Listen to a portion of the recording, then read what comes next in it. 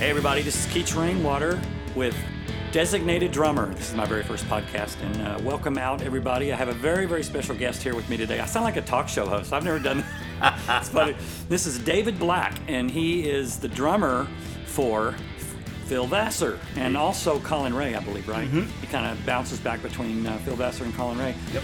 And I met David back when we were doing the Christmas tour with Phil Vassar. It was Lone Star and Phil Vassar Christmas time tour. It was about a month long. It was so fun. It was amazing. It was. And we got to know each other, and we found out that we're both huge Star Wars fans. Yes. And we're what would you call it? What would you call a Star Wars fan? Yeah, there's Trekkers, and you can't be a Trekker. It would be a... That's Star Trek, Trekkies or whatever. Yeah. We're both Star Wars fans. Anyway, so I have a question for you here. Any relation to Clint Black? You're Clint Black's like cousin or something, right? Or brother... That would be great. No, brother, you'd be a lot older. You're young. You'd be like his younger brother. Yeah, that would be great if I were related to Clint. Maybe I could get in the will somehow, but yeah. I'm not. I have been to Clint's house. Oh, yeah? Yeah, out in Franklin. I cut a record, or my bandmates and I, Carolina Rain. They were my first artist gig way back, 2004, 2005. And they cut, I don't know if anybody's been to... I don't know if he still lives there, but Clint's house at the time, had an incredible world-class studio in it. And, I have heard that, yeah. And Steve Brewster was actually playing drums on the session, but I was designated the guy to do the scratch vocal. Okay, right. Yeah, you're a singer as well. Yeah, because one of the guitar players, or the lead singer for Carolina Rain, Ren Boyer, was actually in a control booth cutting as well. Yeah. And so, of course, he couldn't sing the scratch over it, so I would go up in Clint's office. They had it wired, and I stand there next to Clint's office and his Grammy Award and sang all the scratch vocals. And I bet it was polished all nice and clean and everything, no dust on it. It looked beautiful. I got to say that. I would like to have had I actually picked it up and took my picture with it. There you go. Because I don't think I'd ever held a Grammy before. Wow. But I'm no relation to Clint, unfortunately. I'd like to have his money. Yeah. He's done really well. So I'm just going to get right into it. So in the beginning, when you first started out as a drummer, was there a moment in your beginnings where you weren't a drummer before and you just picked up a pair of sticks, and did it happen like that, or was it over a slow process of in band and stuff like that? What was your moment of I want to be a drummer? My family was one of those musical families.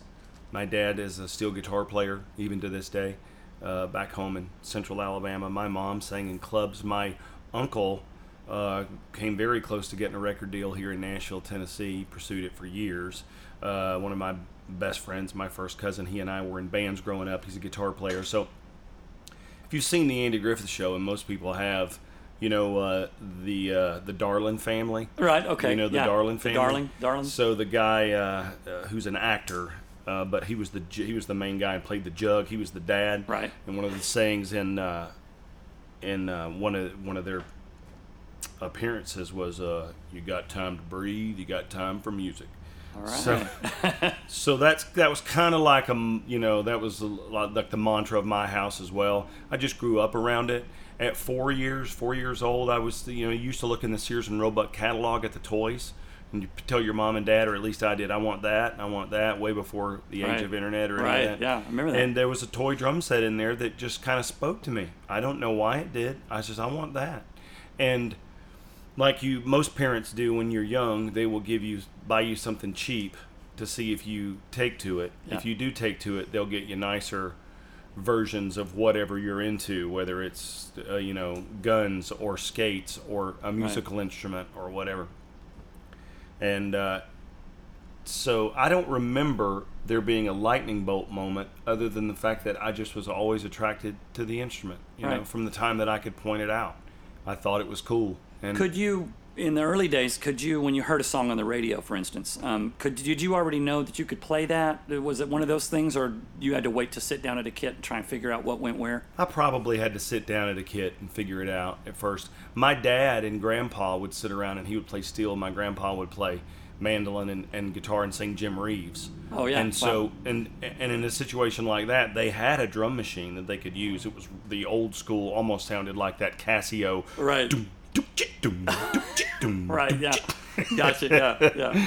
That, but I would set up with them, and instead of them using that cheesy drum machine, Which, by the way, is probably worth like $800 right now. Those old boutique drum machines. Yeah. I would play along with him, and you would learn when you turn the beat around. It just didn't sound right to you, right, according to what my grandpa was singing, right. And I guess that was probably how I kind of got started in it, which was beneficial to me because there wasn't a drum track to play along to. And you could feel whether or not it was right or not right, even at 5 or 6, 7 years old. So you were kind of emulating a drum machine a little bit when you played, sure, trying to kind of keep up with what the drum machine sounded like. Mm-hmm. I think that's a lot of times what I do in my head. If I don't have a click track and I'm playing along, I try to imagine in my mind if there was a drum machine playing or a drum part that already existed, and I would try and, in my mind, in my brain, I would try and imitate that in my brain, and it somehow worked. Kind of thinking subdivisions. Yeah, right. Yeah. Thinking steady, like the divisions of the beats being like, perfect. Where would that 16th? Yeah. Right. What's too fast? What's too slow? Even doing a fill, I could hear the beat in my head a little bit, and I think that's helped me a lot of times when I was first starting out, and I would play along, and people would go, "Yeah, that was pretty good," Yeah. It was encouraging to me. Yeah, I was like that as well. That's where I kind of knew that I felt like I was pretty good at it. Now I became a band geek. Obviously, in middle school, I joined the band, and I was in high school drumline, and I was feverishly into that. I always envied those guys. I played trumpet, so I always look at the drum guys and go, I wish I could do that. Yeah, I marched snare for 3 years, my sophomore, junior, and senior year in high school. And my band director, Lester Harris, God bless him, was a very supportive guy, and we had a jazz band where I could play drum set. And we had a guitar player, bass player, keyboard player, and then a horn section. It was almost like a Tonight Show type of band. Man, that was so fun. Oh, it was awesome. But even before that, I remember when I learned how to just, play, and I'm talking like 10, 11, 12 years old, where you would play with grown men, and the bass player would turn to you and say, "Hey, you're really good," And maybe he was probably, of course he was likely a novice musician. He didn't even really know how to articulate that to me. It just kind of felt good to him. Right, I gotcha, yeah. Just kind of felt good. And it's like, here's this kid right here who's like making 2 and 4 feel really good, and he's 12 years old. That's strange. Yeah, Wow. Because most people would have to nurse a kid, and it's which I'm fast. Sure that slow happened. Slow down a little or whatever, Yeah, and when you ran across a kid that was actually complimentary to your playing or helped you achieve what you wanted to do from your instrument, they were kind of appreciative of that. And that's still what is the most fun to me, is laying something down where it feels really good. And everybody's really good at something. Some guys are chop gods, which I'm not. Some guys are a pocket player. Some guys play for the I would consider myself a pocket player, but when you have bass players that say, "Man, I feel like I'm not even playing when I'm playing with you," it just kind of just flows along. His fingers just magically find the notes. I think back to when I was 10, 12 years old, and some older guys would tell me, "Hey, that's really good. You're a really good little drummer. You're a good little drummer. You're a good little drummer." Yeah. I think back to those times a lot. Wow, that's awesome. So you, in high school, you played, when did you, now you obviously played a set because you said you played some jazz and stuff like that. And then maybe after high school, was there that moment where okay, I could go to college and become a banker or a lawyer or something? Or, I really want to play drums for a living. Did that happen to you? I guess it did, but where I grew up, and my best friend growing up got a degree in music, although he didn't end up getting a job that was music oriented. Now, a 4-year degree is a worthy thing in any way, shape, or form, no matter what. Looks good on a resume or something, yeah. But In the South, if you didn't want to teach, and by that I mean teach middle school or be a high school band director, a music degree, unless a symphony spot in your, if you had a town that was big enough to have a symphony, if a spot opened there and you could somehow get that thing, and even that is not self-sustaining. Right. Those guys, most of those people in midtown symphonies have other jobs. Yeah, or they live with their parents still or something like Yeah. that, right? Yeah, so I didn't really, in terms of getting a music degree, I know I could do that, but I know I didn't want to teach because I had taught drumline. I was in college a marketing major. I got my I was in junior college so long, Keach, that I was a couple of credits away from just getting a general 2-year degree. Yeah. So I went ahead and did that and got a liberal arts degree from Bevel State Community College. And then I went to University of Alabama, Birmingham as a marketing major. But that's when your band and so many bands that I loved were starting to simmer and take off in Nashville, Tennessee. And that sound I gravitated toward that. So while I was a marketing major, I was thinking about Nashville, and I really want to do that. So when you were in college, were you in a band? Did you play? Did you keep playing in front of people? Yeah, I did. I was in a country band. Uh-huh. So you got to try out those songs that you listened to and loved. We did Tequila Talking. All right. I remember we did Tequila Talking. All right, 100 beats per minute. Or 99. I was like, yeah. So yeah, I was in bands, and I would go to school, and had a job at a grocery store in the produce department that supplemented my college, and I'd play on the weekends with cats. They were all older than me. Yeah, a good bit older than me. Yeah, I went through that in the early '80s when I was first starting out. I just was like. My mom played guitar and sang and stuff, and she knew all these musicians from bars and stuff, and said, "Oh, your son's a drummer." And so I ended up playing with all those older guys, and learning. I'm so glad I did, because I learned so many lessons of like what it's really like. Sure. And the terminology and the kind of lingo that they used and stuff. Yeah, and when you're green, it's obvious you're green, but having guys around you, which I did in my band growing up. Out of high school, they're supportive of you regardless, and didn't put you through the ringer too badly, is really greatly appreciated. Yeah. In retrospect, now that I'm their age. Yeah. Right.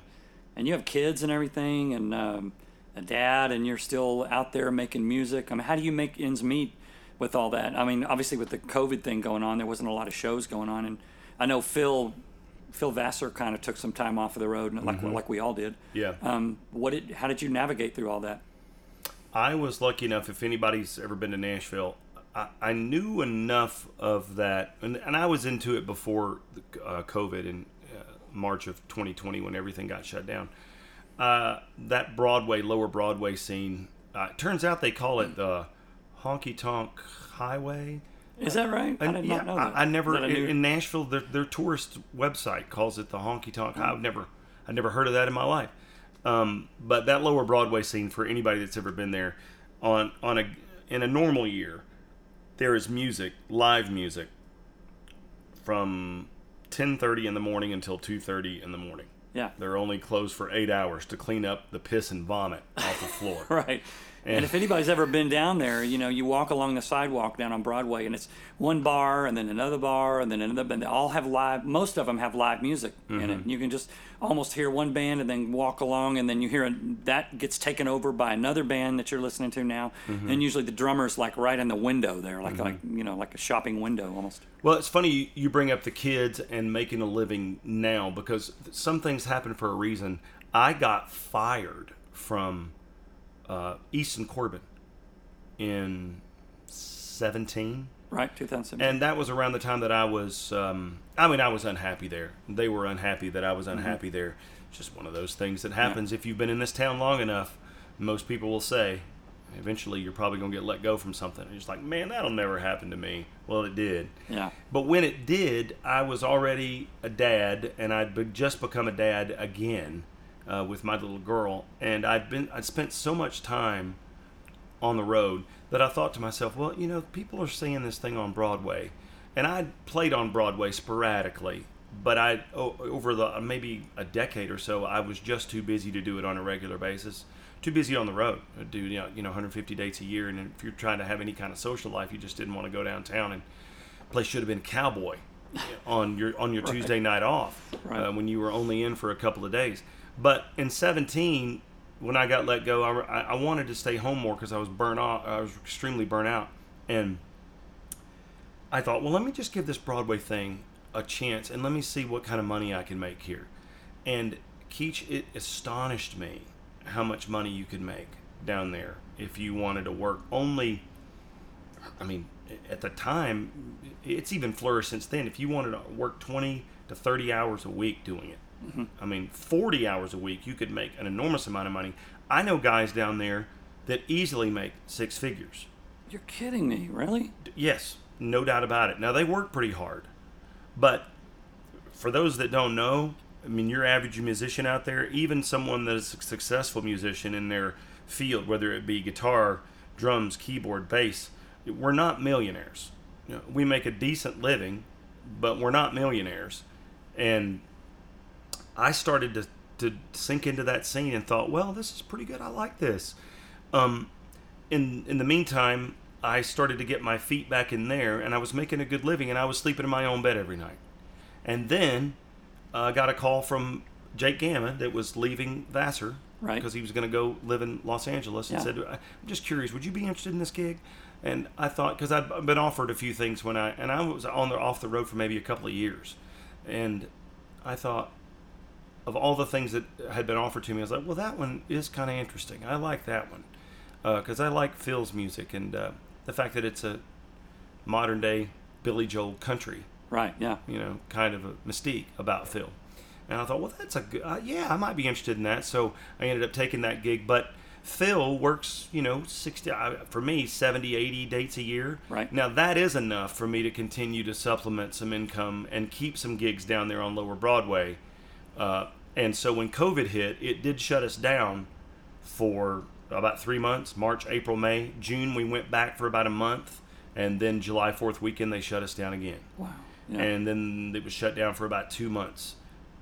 And then September came along, and then they started to open things back up, and then I continued to work.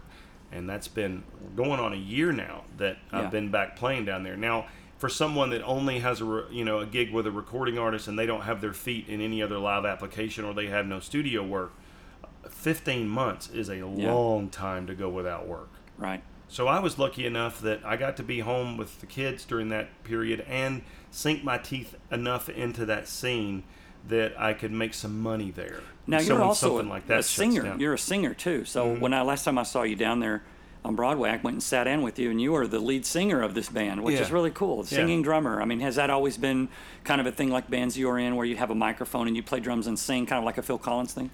I mean, not necessarily when I was growing up.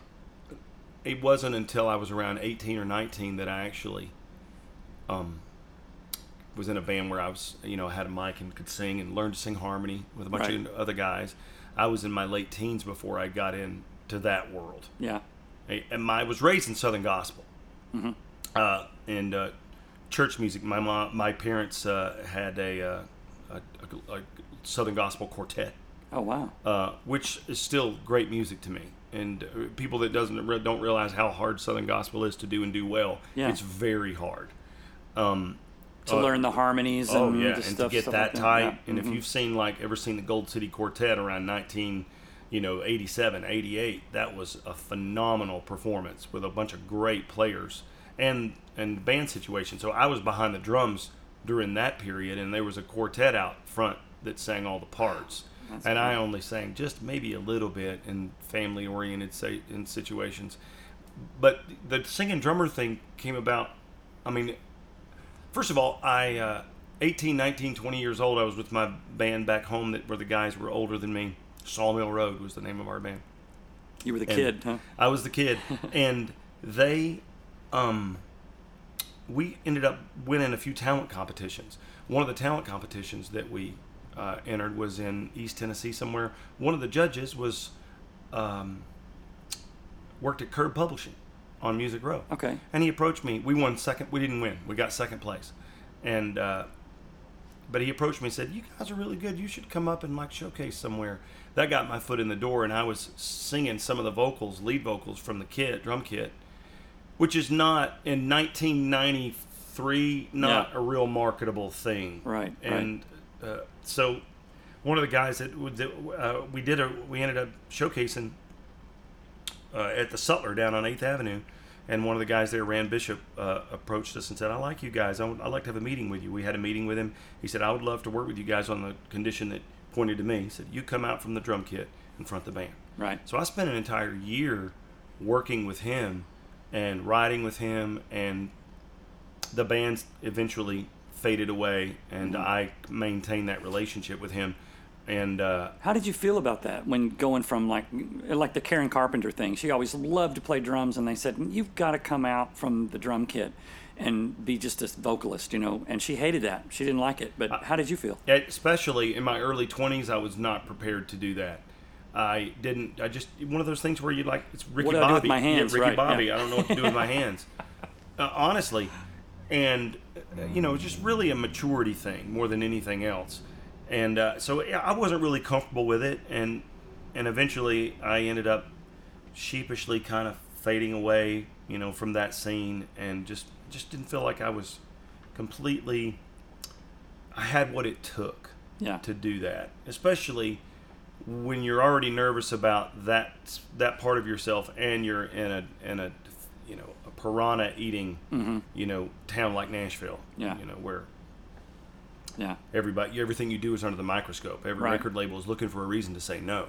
Yeah, I hear you. And I was scared of that scene as a singer, not as a drummer, but as a singer. So I didn't pick up a pair of drumsticks for an entire year. Didn't touch drums. Wow. Because I was trying to I was wanting to be a singer. I was trying to focus on being a singer. How did you get back into it? I just felt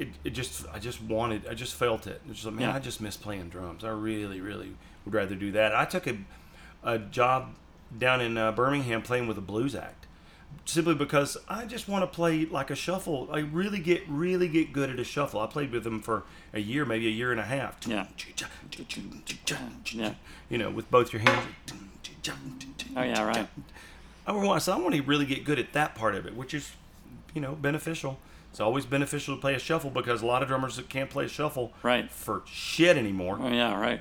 Yeah, because it involves your left hand waking up and being, as good as your right hand. And that's hard. I always find that fascinating when I would listen to things like LaGrange or anything else where it had that left hand moving just like the right hand, and that control. I was like, how do they do that? I know. But so you got back in the drums. One of the questions I wanted to ask you, was there ever that aha moment where in your career where you were not a pro drummer yet, you're just kind of you're going maybe on auditions and talking to people and thinking like, I really want to make a living playing drums. Was there ever that one moment that you thought, okay, this is what's going to make me a pro? Was it an evolving process? Was it over like months or years, or did it just happen? Did one day you wake up and go, that's the drummer I need to be? Yeah, by the time that, I guess by the time I was 18, 19, 20 years old, and Charlie Daniels once said this, is to be successful in the music business, you've got to move to a town when there's a music business. Right. And that was not Birmingham, Alabama. Not to make a good living. Was it a big music mecca down there? Yeah, I mean, there are places to play, but I can't imagine you making a really strong living even today down there. Right. And I knew that I was going to have to move to Nashville. Right. And when you grow up in a situation like I grew up in, not a lot of, in the country, central Alabama, not a lot of people moved away from home. Right. Just not many people did that. They didn't think about it. They just didn't, I mean, just not many people did that. And when I did it, it was like, I knew it was going to be like kind of scary. It's like, man, I'm leaving everything that's comfortable for me. And I don't remember there being like something, like a light bulb moment. There were inspirational things I saw that were light bulb moments for me. But getting there is just such a process of 2 steps forward and 1 step back. Right. That I never had that moment where it was like, ta-da, and there it is. I mean, first time I played the Grand Ole Opry was a big deal. you know, Yeah. because my parents were in the audience, and I was thinking, you know what? If I don't ever get any further than this right here, this is pretty fantastic, you know? Yeah. I played the Grand You Ole made it. Opry. Yeah. You know, and I've since played the Grand Ole Opry God knows how many times, but at that time, that was it still is. I've got a friend of mine that's been in town for years and years and years and never got to play the Grand Ole Opry. He's going to play next month with Craig Campbell, that's and we're all awesome. excited for playing bass for him. So we're excited for him. I'm rooting for you, Jimmy Smith. Man, the Opry is the best way I can describe it is wait around. All of a sudden, lightning, boom! You do one or two songs and then it's done. You're just looking back, going, "What just happened?" Yeah, and is then- it? Do you feel the same? Is that no like doubt you? about it. Yeah, Because you don't get a sound check really. You know, you can come set your stuff up maybe, and then you just get in there while the guys. You have the time while the announcer is saying, "And this next band from Texas, blah blah blah blah," and you got about maybe 15 seconds to kind of get your kits, whatever you're going to do together. Yeah. And you're usually playing the kit that's on the Opry. You know, Yep. the house kit. yeah. And Which you is have to set figure it up out. for Yeah. Eddie Bayers and Mark Beckett, who Exactly, yeah. who open-handed players. Right. Yeah. So the hi-hat's way over the there. drum Yeah. kit's strange anyway. There's a ride cymbal right here, yeah, where exactly. normally you would, a right-handed player there would be a crash cymbal. So Yeah. the setup is a little strange, and you got to kind of navigate that as well. And then compounding to the problem is all of your players who are you're used to almost being an arm's length are now 50 feet away at best. You know, Yeah. they're spread out so far with all kinds of amps and guitars and pianos and stuff in the way. You're like, I can't see you. Where are you? Your And then mix you is have not to- great. Yeah, of course. Never It's is. jacked. Yeah. And you're only out there for 2 songs. Right. So you don't want to spend your entire 8 minutes out there directing the monitor guy on what you Yeah. want more or less of. Right, exactly. Who yeah. wants to but do the, that? the beauty of it is that when you play, you know that what you play is going to sound amazing out there because Yes. they have the best sound man. So, like, if whatever you do, they've got you, you know, Yeah. and the audience is going to love it no matter what you do. And when you're done, it's just like, wow, it's amazing. I really liked it. It didn't sound good up here, but, Yeah. you know, and then you walk off and it was just like, what just happened? Or That just, but when they did the televised opera, you would see your televised portion and go, "Man, we were great." right. You know, I thought it was You've horrible. Never sounded that good. I heard Yeah. one time on the radio we had done "What About Now" on the Opry, and I was listening to like the radio, you know, like in the car, and then I heard, "Oh, What About Now's on," and I thought it was the record. Honestly, I really thought it was the record because Wow. I know what I played, and I know, And then- you know that record yeah, well. I know that record well. So by the end of the song, there was one little drum fill or something that was a little bit different. And then I heard the audience kind of clapping at the end of it. And I thought, oh, that's not the record. Yeah. And they said, that was live from the Opry. And I was just like, whoa, they must have mixed that or something. And it made it sound amazing. Yeah, like had enough it in post and they had stems master on it or something. Yeah. So, my Yeah. God, it sounded great. I couldn't believe it. Yeah, I know. That there's playing the Ryman is it may be even more of an honor, but more of a challenge from a sound standpoint. Now, Right. if I was just on a wedge, that room would sound fantastic. But I like to have phones on, so I Yeah. actually wear their phones. They're big giant phones. Right, yeah. And it sounds real funky in there too. And the only time you've ever, it's a joy. Anytime I've only gotten to do it a couple of times where you got the Opry early and you had a real sound check. Yeah, right. And you could tell the guy, hey, I want a little bit more of this. And so when you walked out there, it was like, yeah, this feels good now. That's cool. You ever notice, Keach, too? That's like when drums are. This is more crucial than any other instrument. Do you ever notice on a night when you really felt like you had it personally? Boom, I brought it. That's when the rest of the band comes back and says, "Man, it was really good tonight." You know? Yeah. It almost feels like to me like, well, you want to say, well, it's because I didn't play that good last night, but tonight I had it. Yeah. And that infection wore off on you guys. Yeah. And I mean, so much depends on the drummer, man. Yeah, totally.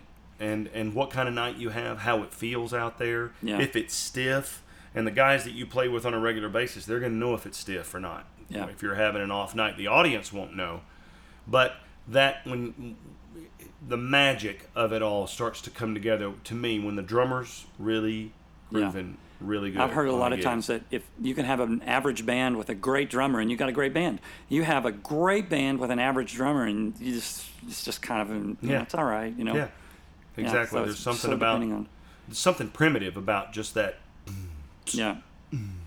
And so that trumps almost everything else. Yeah, going back to being a professional drummer, and this is what I like to teach a lot of my students, is that it's a feeling of confidence that the band has in you that you need to instill, that you're always going to be there, you're always going to count the songs out loud, they just have this comfort to feel that, the groove is going to be there, I'm going to be able to hear the backbeat okay, and I know that this drummer's on. I mean, he knows the songs, and it's kind of a confidence thing. Yeah, and that allows them to cut loose and do their thing. Yeah. When they know that the foundation that was built before we're putting the framing up on this house is completely and totally solid. That's a good way to put it. I can walk around anywhere in this house, and my footing is not going anywhere. We can build as high as we want to go. It's not going to cave Exactly. in. Yeah. Exactly.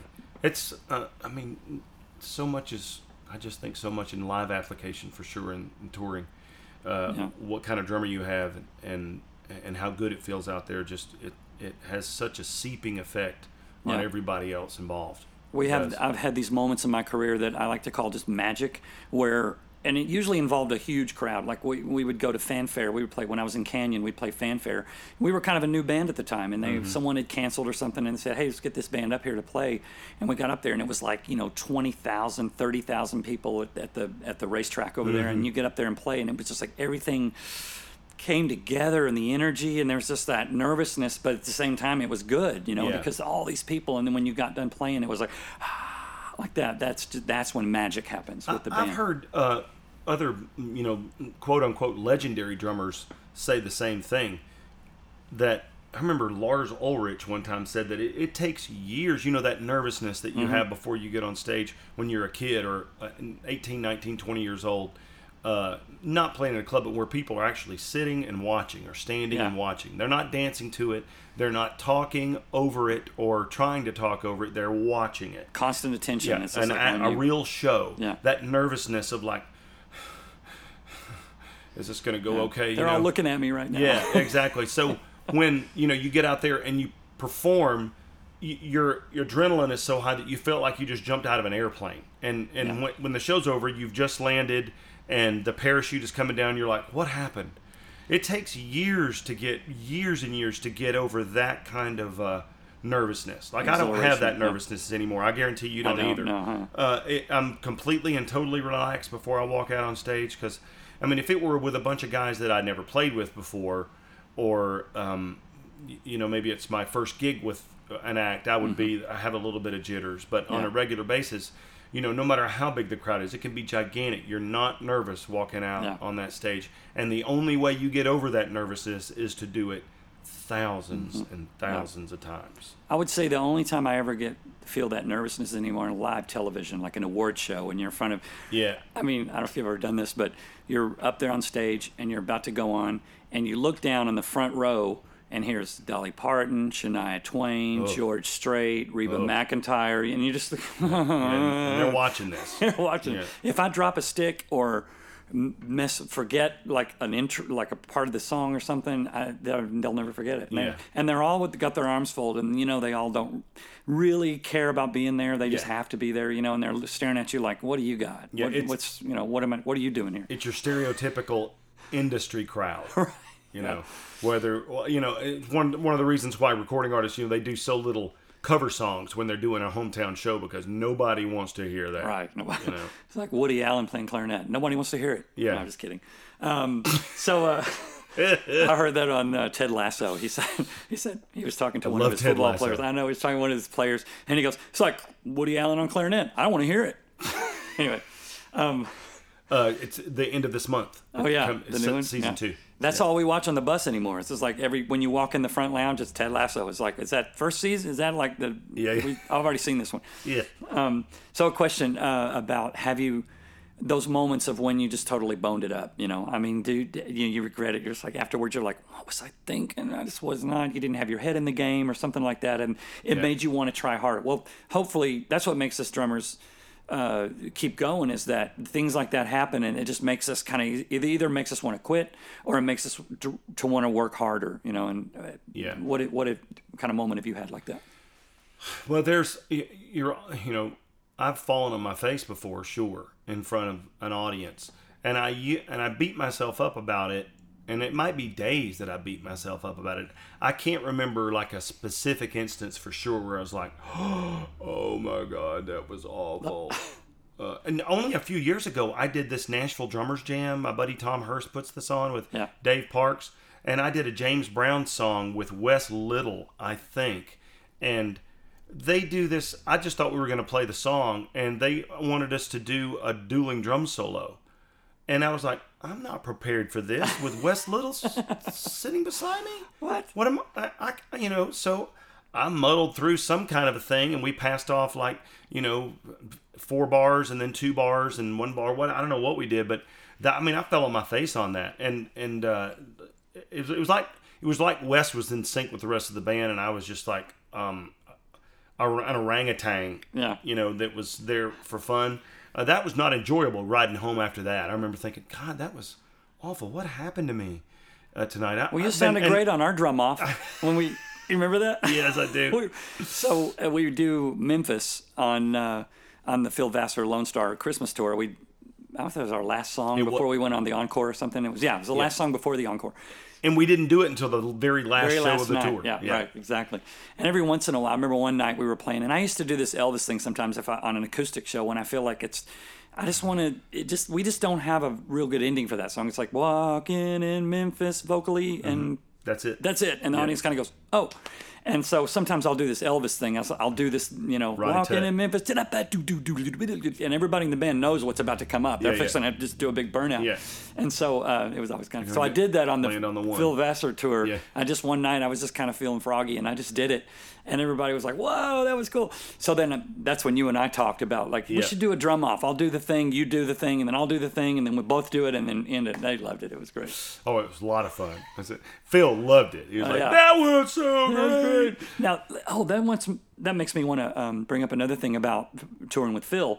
Now, Phil Vassar, a lot of people don't know this, he doesn't really have a full set list. He doesn't have here's this song, and here's this song, and then we're going to do that song, and then talk. It's not scripted at all. And sometimes he'll throw things out. Do you enjoy that? Is that like a thing for you? I do enjoy it because I've been on both sides of that coin where the show was extremely scripted, almost to a nauseating degree, where you're on tracks, you've got tracks, I don't know, maybe you have Mando and background vocals or synth on it or whatever, and they say the same banter between songs exactly word for word. Yeah, you're playing your burnout, you're crash and burn, lighting director, lights go out, blackout, wait for the guitar change. He's going to walk right over here about 7 or 8 feet, get in position. He's in position. Cue the next song. Yeah, stage play, right? Yeah. Whereas really, I'd worked in that environment for so long with Eason that it was like you felt like you were just putting a puzzle together every night. It's like, all right, now the puzzle's messed up. I got to put it together. This is what's expected of me. The puzzle's there. Boom. Yeah. Everything is there's nothing going to surprise us at all, ever. So when you're in that world for so long and you go from that to Phil where, they're calling him out and I say, what are we starting with? And he goes, I don't know. What do you want to start with? Just wait till you hear it. Yeah, and he walks out. And so if you've been on both sides of the coin, I like script to some degree. It just depends on what it is. There's a comfort zone in that. But I also like the looseness of what Phil is as well. We usually know, we could guess. It was like, all right, after this one, he's going to choose. Well, he always usually starts the song kind of, like on piano or a vocal or whatever. A lot of them, yes. A lot of them. He'll cue it. He'll cue the song on piano. And I think Jeff told me, for the folks that don't know, Phil's longtime right-hand man. He's a guitar player and his tour manager now. Been with him. They've known each other since high school. He said that Phil one night went to see Springsteen, and this is 10 years ago, and Jeff was with him, and Springsteen had no set list, whatever. Somebody yelled a song that they hadn't played in a decade. Wow. And Bruce got everybody, huddled them together, they talked through something, and then they went out and played the song. Wow. And it was great, according to Jeff and Phil. It was really, really good. So that drove him to do it. I think Phil really responded to that. He thought, well, I want to do that. I just want it to be spontaneous. Fun for the band, just kind of like, you just never know. know. That does make feeling of putting a puzzle together, not so, because you don't know what's going to happen. You have no idea. You got a general idea of what's going to happen. I mean, he pulled out Green Grass of Home one time. Wow. And we played it, and we came in like second verse and played it. And for those that don't know, that's an old traditional country song that I would have never in a million years thought he would pull out and have us play. Wow. Those kind of moments are just kind of fun these days. I like it. But I like the other way as well, depending on, if the songs are good, I don't really care. Keach, I'll do it any way, you want me to do it. And if you've played for enough acts like I've played with, I've played the Opry with about, I don't know, maybe 7 different recording artists. Wow, I didn't know over 15, 17 years. And you get to learn what makes that artist tick. And these are artists that have sold records, millions of records, had #1 songs. You get to see the way they go about it. And because you've been in a band with a bunch of guys, the same guys for a long time, right? I've leapfrogged from a lot of different things, and so the advantage of that is you get to see the way that recording artist ticks and the way they like it, and maybe develop an understanding of why they like it that way. Why do you like the songs faster? Colin likes his songs a little faster, than on the record, and sometimes a good bit faster. Yeah, and it's just like I just feel like it just. More energy, it just brings up the energy a little bit. There's times I agree with that. Sometimes I maybe don't agree with that. Yeah. But if you're if you're in the service industry, which I am, I'm a hired gun. You want to deliver that to them the way they want it. Right. Maybe you would do it differently if it were your band or your name on the marquee, but it's not. Right. How do you feel about doing songs? And I remember there was a post on Instagram or Facebook or something like that where they posed a question for cover bands and that kind of thing, for cover songs. Okay, scenario A, play it just like the record, accurately, faithfully to that, or should you kind of create your own little version of it? And a lot of people had some really good input. Yeah. Of course, my input was, I would say the signature licks and stuff you pay homage to, but then everything else could be, you could just kind of whatever you think sounds good, for a close as you can. For a drum standpoint, I'm totally in agreement with that. And you sat in at Whiskey Row with us and played Night Moves. Right. And in the breakdown bridge, coming out of the bridge, you have to play this simple little 16th note fill that goes across the tom. Yeah, right. That is signature. Right. If you don't play that, it doesn't sound right. weird. Yeah, it doesn't sound right. That's a perfect example. Night Moves by Bob Seger. Yeah, that was fun. And here's what's funny. I have never played that song before. I've always wanted to, and I've always hear it on the radio, and I know where the licks are and stuff. Because it feels good. It's just one of those songs, mid-tempo, and feels it's got good to play. such a cool, when it starts out with the guitar thing, and then the drums come, and it just has that, it just falls in the pocket. Yeah. That's and two, it's just great 70s sounding rock and roll. Which was to me the greatest decade. And the way the drums go boom, boom, boom, boom, boom, bumps, bumps, bum, boom. I love that kind of syncopated. Yeah, that's almost like a Motown thing. Definitely got a Detroit feel to it. Totally, definitely. Yeah. That was fun. Yeah, so you got to play that fill. You have to you play gotta that fill. Pay homage to that. But so you're kind of like me, like pay homage to the signature things that need to be like in the beginning of Walk This Way. You wouldn't want to play that drum beat any other way. It's got to go but boom boom but. If you don't do that, if you played it some other way, I would be like, what? Yeah, you said you actually said the word faithfully a minute ago. It makes me think of Faithfully by Journey. Yeah, right. You've got to play those tom fills correctly. Going into right. You got to play all that right. That's right. There is no room for your own artist musical interpretation on that. You've got to play those notes. You can't do like triplets and doing all kind of. It's got to be right. You have to play that. If you don't play anything but that, it sucks. Guaranteed. Because it just sounds signature. It sounds signature even to someone that doesn't know any better, that has no musical theory or knowledge at all. Right. Just the simple things. That's what, that's kind of what's magical about playing music for people as it's in the industry. Some people, you start to think that in a formulaic industry like country music, you start to think that the audience is, man, you guys are suckers for falling for this stuff. Why do you continue to want the same kind of song?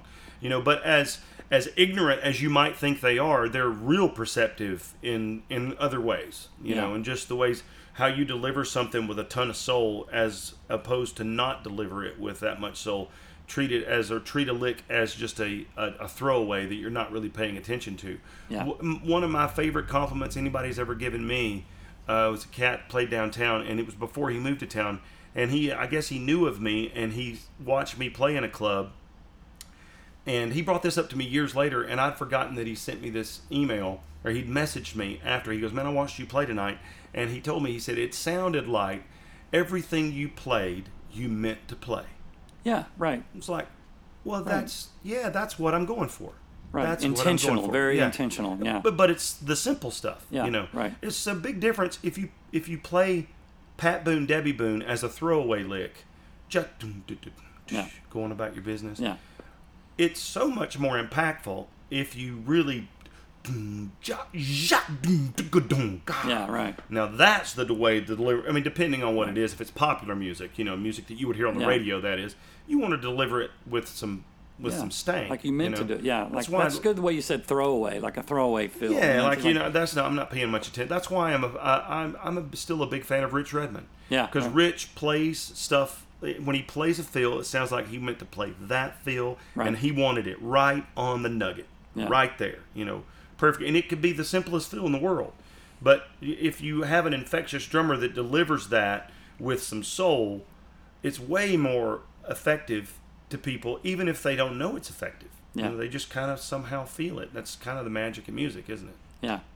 One of the other questions I wanted to ask was click or no click? I mean, I know there's instances where you kind of need it, like in the studio and you're working with Pro Tools and things like that. A producer wants it.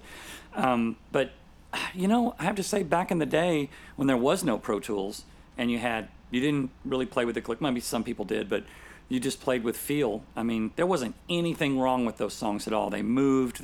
In something like Superstition, starts out really slow, and by the end of the song, it's cooking. But nobody ever complained about that. Nobody ever said, Superstition, now that song speeds up, it's too much. Nobody ever says that. Yeah.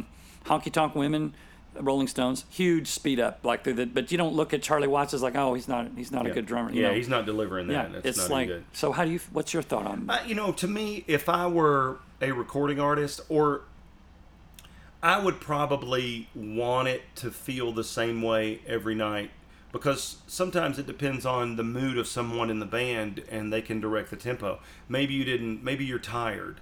Maybe a song is dragging. And maybe it was dragging a little too much. Or maybe you had 2 cups of coffee before you performed and it's a little too, too rushed. Too rushed. Well, Click Track does not lie. So if a song is something or other, if it's 100, if Tequila Talking is 100, 99, if 99 does not feel good in your ears, it's not the Click Track's fault, it's your fault. Right. Get with it. Find yourself Find the groove. in that. And if you do, if you do that, I think it makes it a little bit more consistent for everybody in the band. Yeah. Even when they're feeling sluggish or a little bit up, if everybody knows, well, I know that Keach has got us at 99, it's my fault if I can't groove with this. Something's wrong with me tonight. And then there's other nights that it doesn't matter. It just feels so good. It's just perfect, Yeah. And we're talking about minuscule, minute things that only maybe somebody in the band or people in the band would know. And the audience would never know. Right. They would never know. If I had my druthers, I would prefer click. But I'm in a gig right now where there is no click even on. I don't even have one on my kit. Doesn't exist. Yeah. It does not exist. And because usually Phil will start it out. He'll set the tempo. Exactly. So I'm not going to chase that on Yeah. a click track. Right. Yeah. True. And also, you've done this before, especially when you're trying to in the mid song. It's been started at something here, and you're wanting to reel everybody back. Mm-hmm. And sometimes you just can't make them. You just can't. It's like you're pulling on the reins of the horse. Like, no, come on back here, guys, come on, and it just runs away from you, and you give up. I don't want to do that, and it might be on the other end. It might be slower than normal. It's like, well, it's not supposed to be here. Well, Phil wants it right here. Again, that brings up the service industry thing. Yeah. Are you with an act that likes it? And if they are, then get with that. And I mean, I've listened to click. Keach, I was on a click track with sequencing and gospel music when I was 12 years old. I was put on a click early by my cousin. Sean Putman, one of my best friends in the world, he had me on a click because I was sequenced. I had to. The drums were live, but like some of the other things were not. I see. And then the quartet stood in front, so I was on a click real early. So much so that now, in my latest gig where there was a click track, I mean, if everybody in the band was hearing it, some people, if you're in in-ears, if you don't know any better, or this is a surprise to you, our in-ears, we're listening to whatever we want to listen to individually, right. And sometimes the band, everybody on stage wants to hear the click. Right. Sometimes it's only the drummer hearing the click. Right. And there'll be times I'm so used to click track that we're having a conversation at sound check. And I would have the click still going, and they're talking, and I'm not even noticing. There's a piercing click in my ear. Could you turn that freaking thing off? I mean, and I'm just sitting there like listening to and then somebody will say, "Hey, David, would you turn that off?" Turn that fucking thing off. Oh, sorry. I didn't even know it was on. That's how long I've been exposed to click track work. Yeah, right. But again, you can get stagnant in that world too. Yeah. Your musical brain can play some tricks on you here and there in terms of whether a click track feels good to you and times where it doesn't, and you feel like you're just not syncing with it these days really good, and then other times, months at a time, where you're struggling with it, and then you'll come out of that. Is that again a very small, minute thing? Of course it is, but it is your musical life, so you're right. You're as a drummer. You're going to have to work with click tracks at some point, boys and girls. I mean, especially in tracks world. Right. But I'm in a gig right now where I don't have a click, and it doesn't bother me. It's fine that way because it sounds just good. It's good feel. It just that's where they trust you as a drummer, I think. Where the trust comes from. Yeah. Colin said that about me, which made me feel really good. He said because I love him to death, but I think Colin's a little hard to please on the drum front. He's not satisfied with just anybody. He's the sweetest guy in the world, but. He knows what he wants. He knows what he wants. Not afraid to tell you. And he's told me before. He said, I just trust you. And I'm not on a click with Colin either. I'll start a few things and at as a a reference tempo, just to kind of get a feel. And then I'll turn it loose and we'll go. Because there's so many retards and stops and starts and wait for his vocal to do this, and because I would have to be stopping and starting a lot, and keyboard player and us having looking at each other. It'd be better. It's just in that situation, just feeling more organic is is less worrisome and it just less headache. Yeah. But he told me, I just trust you.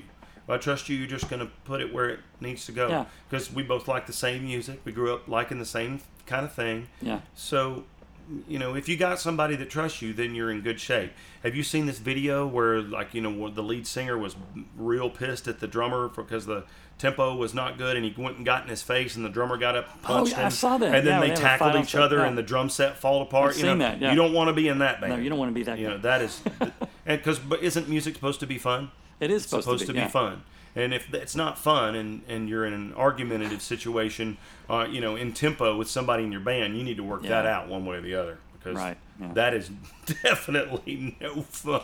I think it's one of the things I tell a lot of my students is listen. Be a listener. When you're playing the drums, listen to what's going on around you, and that informs you a lot of whether it feels right. Does it feel rushed? Does it feel dragged? And I mean, what is right. Yeah. But they may not be. They may be pulling you back a little bit. And so you to listen. That's what I love about playing acoustic shows. When we do acoustic shows, no click, no nothing. It's like you guys every night. You just know what feels right, and they trust you as he's going to lay the groove down the way it needs to be. But then also your ego's not so big that you're not listening. You listen to what they play, and it's a feel. It's a compromise thing. That's what's fun about it. And again, you can be, you can fail yourself sometimes on that, because if you're not, I know a good idea about where 99 or 100 is. I could probably put it within 5 right now, but 5 BPM. Right. But it may not be perfect depending on how much coffee I had. Right, and, your bandmates will kind of reel you in sometimes, or sometimes you have to reel them in. Or so, I've been, it's not that uncommon to look at it and says, I want it a little faster. Yeah, right. Yeah. Okay, it's fine. Now, 100 beats per minute, if anybody doesn't know this, is really easy to figure out, because in CPR, you have to know 100 beats per minute as Staying Alive from the Bee Gees. And they teach you that. They're like, because, it's a perfect song, Staying Alive, and you're saving somebody's life. And it's like, doo-doo-doo-doo, doo-doo-doo, doo-doo-doo. So that's the rhythm that you push their, and so that's kind of easy to, but if you said 114, you may kind of go, ooh, let me think, Yeah, if you're like me, you'll reference other songs that are like, well, exactly. what's around 114? All right, so it's about here. I do that a lot, yeah. Yeah, I do too. Now here's a trick that I will be mentioning this in my course, is a little trick to get the tempo in a song where you're not sure what it is, you don't have a click track, you don't have anything, any reference, and tell me if you've learned this. Sing the chorus in your head. That's it. What does the chorus sound like? I got to sing the chorus. And then you revert back to the intro and you count it off. And it's usually pretty spot on you sing the chorus. It is. Keach, is so funny you say that because I do the exact same thing. Calling off a song downtown, I don't use a click track downtown. Yeah. I'm like kind of in a click trackless world right now. Clickless. Yeah, but I don't mind that. But yeah, that's exactly what I do. It's like, okay, check yes or no, George Strait. Okay, check. Do you love me? Yeah, chorus. All right. 1, 2. Yeah, and it's usually right on Pat Boone, Debbie Boone. That's right. Yeah. So or the classic Eddie Bayer's intro, like digga-doom-doom, digga-da. Yeah, that's it. So let's talk about drums a little bit. We got a little bit of time left here. What's your favorite drum kit? What do you play? Do you have a favorite brand? Well, I'm endorsed by Pearl. Okay. Pearl Drums. My buddy Johnny Farquharson at Pearl Drums. I bought a Pearl kit from Tracy Broussard that was it's like 22 by 20. It's deep. Oh, wow. 12 by 9, 14 by 14, 16 by 16. I played that out on the road for several years as a red reference kit, heavy drums. Yeah. And then I had my own kit custom made. It was actually the first vintage Marine Pearl drum kit in North America. Wow. And those were big drums. That's my touring kit that I have out with Phil right now. You still have it? Mm-hmm. 24 by 15. Wow, nice. 12 by 9, 16 by 16, 18 by 16. Wow. So they're big drums. Got the big 18 drums. floor tom? Yeah, so I went because we were doing, some arena stuff. We were out with Blake Shelton. We were in the round with direct support for Carrie Underwood. So I was just wanting big drums out there, just real big drums. And I'm thinking about it, and I'm about to do it right now, order a new kit, and I'm going to go back to some smaller drums. Mm-hmm. And I don't want to say it's a trick. I don't do it to the extent that Keo does it. But if anybody knows Keo Stroud, he designs a new drum kit about every year. And it may be wildly different from each other. He might have double bass, concert toms one year, and then play literally like a 20-inch kick with a floor tom and, 3 ride cymbals the next year. And I remember the first time I asked him that, I said, what is it? Why do you do it that way? He said, just to keep it fresh. Because he's played with Big and Rich for, a pretty good while now. I don't know, 5 to 7 years. And, you're going to play the same parts for the most part. You're going to play those songs. If you're touring out with that act, you're going to play their songs.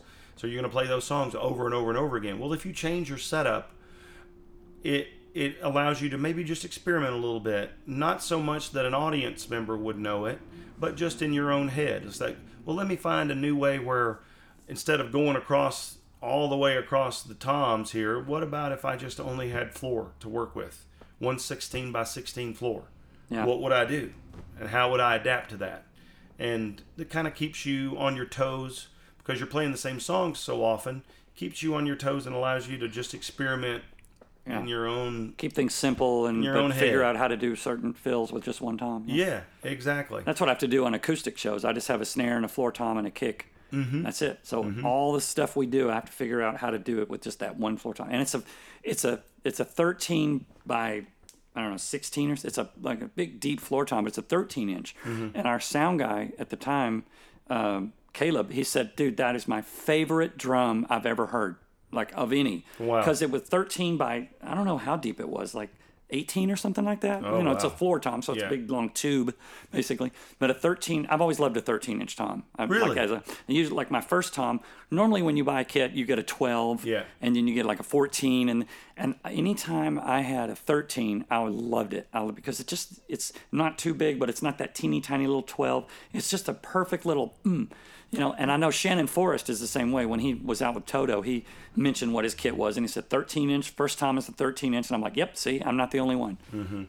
Yeah, I'm going back. I'm gonna, like I said, I'm gonna steal from Keo, and I'm gonna go back to almost like a '90s setup. Yeah, right. I'm gonna do 22, 10, 10. Wow. Doom. a 10, 12, 2 racks, Yeah. and 16, and I'll eventually do 18. Yeah. 10, 12. I'd love a 10-inch tom. Yeah. Right there in that spot. Or if you wanted to put it to, like right under the ride cymbal where a ride cymbal would be, just for weird Don't they fluidity. sound good on a big PA? I mean, those little tiny, Those tight drums. tiny little. So I'm just thinking I was going to go back to that setup. I'm going to have larger overhead though. I'm going to have 16-inch hats and 20-inch crash and 16-inch hats. Oh yes, Wow. yes, sweet hats. I have 14. Zildjian. I mean, I have 15s, and I thought that was huge. Yeah, 15s are. I love 15s. 14s now. Yeah. They look like. Like little tiny, like a coffee saucers. Or coffee something. saucers. Yeah. That's what they look like. That's what they feel like to me when I look at them. It's just like God. But back in the '90s, you had 17-inch crash. Yeah, right. Yeah. That was your biggest one, probably. Yeah, right? your biggest one you had. It was like a real small overhead. So I'm going to mix it up and do larger cymbals with smaller drums, and I'm going to see how I like that for a little while. I'm probably take my big, massive drum kit off the road for a while, even though I'm not getting rid of it. Well, I've been endorsing Zildjian forever. For matter of fact, they sent me a plaque last year that said, "Congratulations for being a Zildjian endorser for 20 years." And I thought, they gave me a plaque for that? I mean, I should give them a plaque. Yeah.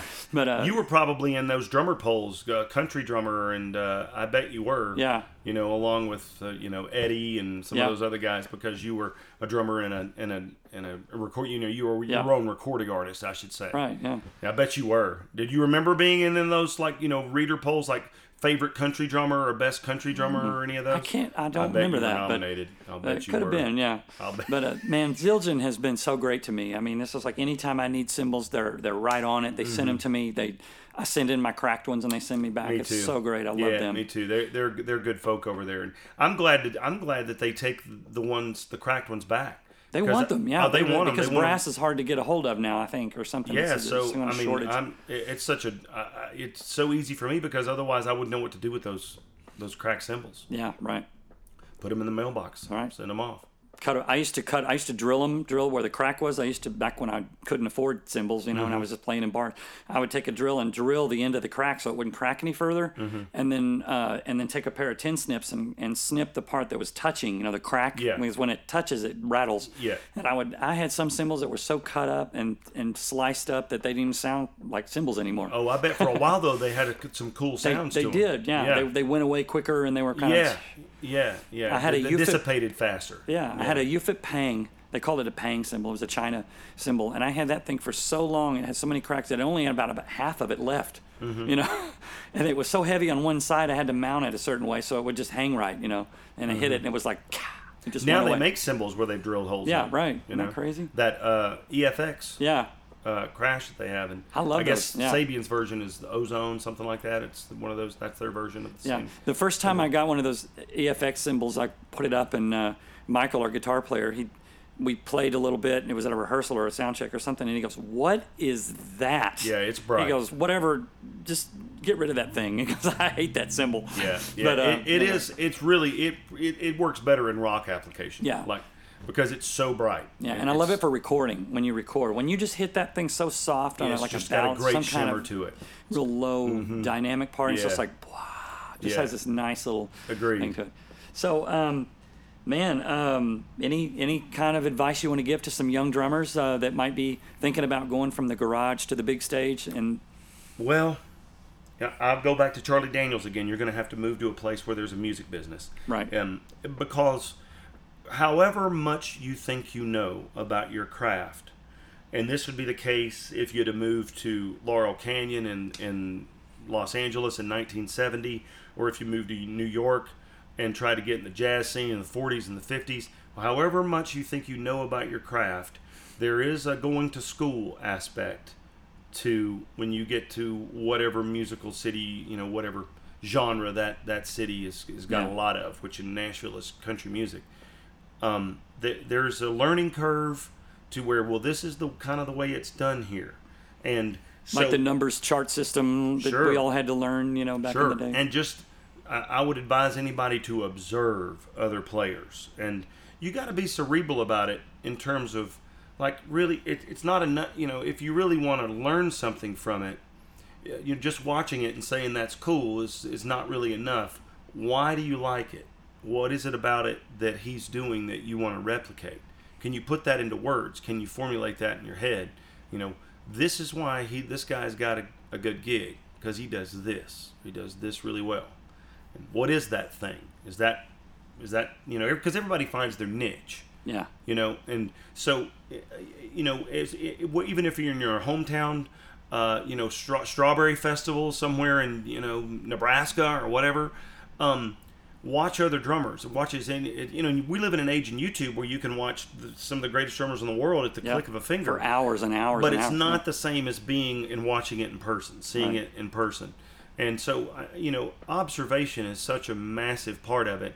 And when I'm learning something new, I'm learning a new set list, in addition, if I'm going to make charts, I want to listen to it a lot before I ever try to play it. I mean, a lot. Over and over and over and over again. It's almost like when you're an actor, you want to read the script. Even if you think you started to know it, you get to a point and ask yourself, what's coming next in the script right here? Do I know what's coming next in the script? What's the next line? And if you don't know the next line, then you haven't read it enough. Right. Same way with learning something. You want to observe for a long time before you actually try to apply it. And then once you've sat down to try to apply it, and you want to read through your script in your head, or you want to play a song or learn something, you'll know how far you've gotten very early when you get behind the drum kit and start to try to figure whatever that out is. Yeah. So before you play, listen. Yeah. Before you listen, and listen closely, and try to what is it about that you want to emulate? Why do you want to emulate? I always tell people that rehearsal is like getting pearls. Rehearsal is, you can ask questions, you can work things out, you can, if there's any ambiguity at all about a part, rehearsal is a sacred time to work that stuff out. So and not on stage, not on in front of a crowd or anything like that. Absolutely. So I always tell people, rehearsal, use that time, embrace it, enjoy it. Absolutely. Because it's like someone's giving you pearls. It's just like, you've got this time to work out this stuff. Don't and you guys throw that away. And you can talk about it together. Yeah, right. Because in a live situation, if something didn't work out, you've got to move on to the next thing. You don't have time to talk about it. You can't. No. You might can later, but by then you've already messed it up. Yeah, you've already. You really want to mess it up? Yeah, it's kind of hard to create a second impression. Get a first impression a second time. Exactly. Anyway, well, man, it's been so good talking to you. I'm just such a big fan of yours, and enjoyed playing with you on the Phil Vassar tour. And Keach, good luck with this podcast. I love it. There's so much information and so many people out there willing to help, which I think is just such a sweet thing. And you're a great person. You're a great person to represent Nashville drum community, if you ask me. Well, thank you. I'm super psyched that you're, doing this podcast. I want to be able to.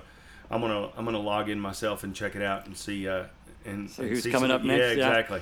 I just feel like it's up to us meaning like us drummers that are out there making a living now, to educate and to inform the next generation of great drummers that are coming up, because they're coming up. I mean, there's a lot of really good drummers out there that just kind of could use a little bit of information. Yeah. Wouldn't you say? Yeah, absolutely. Yeah, we've got to teach them right. Don't let them stumble like we stumbled, That's my key. like we still stumble. Like we still do it every day, yeah. Anyway, well, thank you so much, and we will catch you back out on the road, Phil Vassar, and sometimes Colin Ray, and you never know. You'll see David Black out there slamming on those drums. See ya next time. Okay, see ya.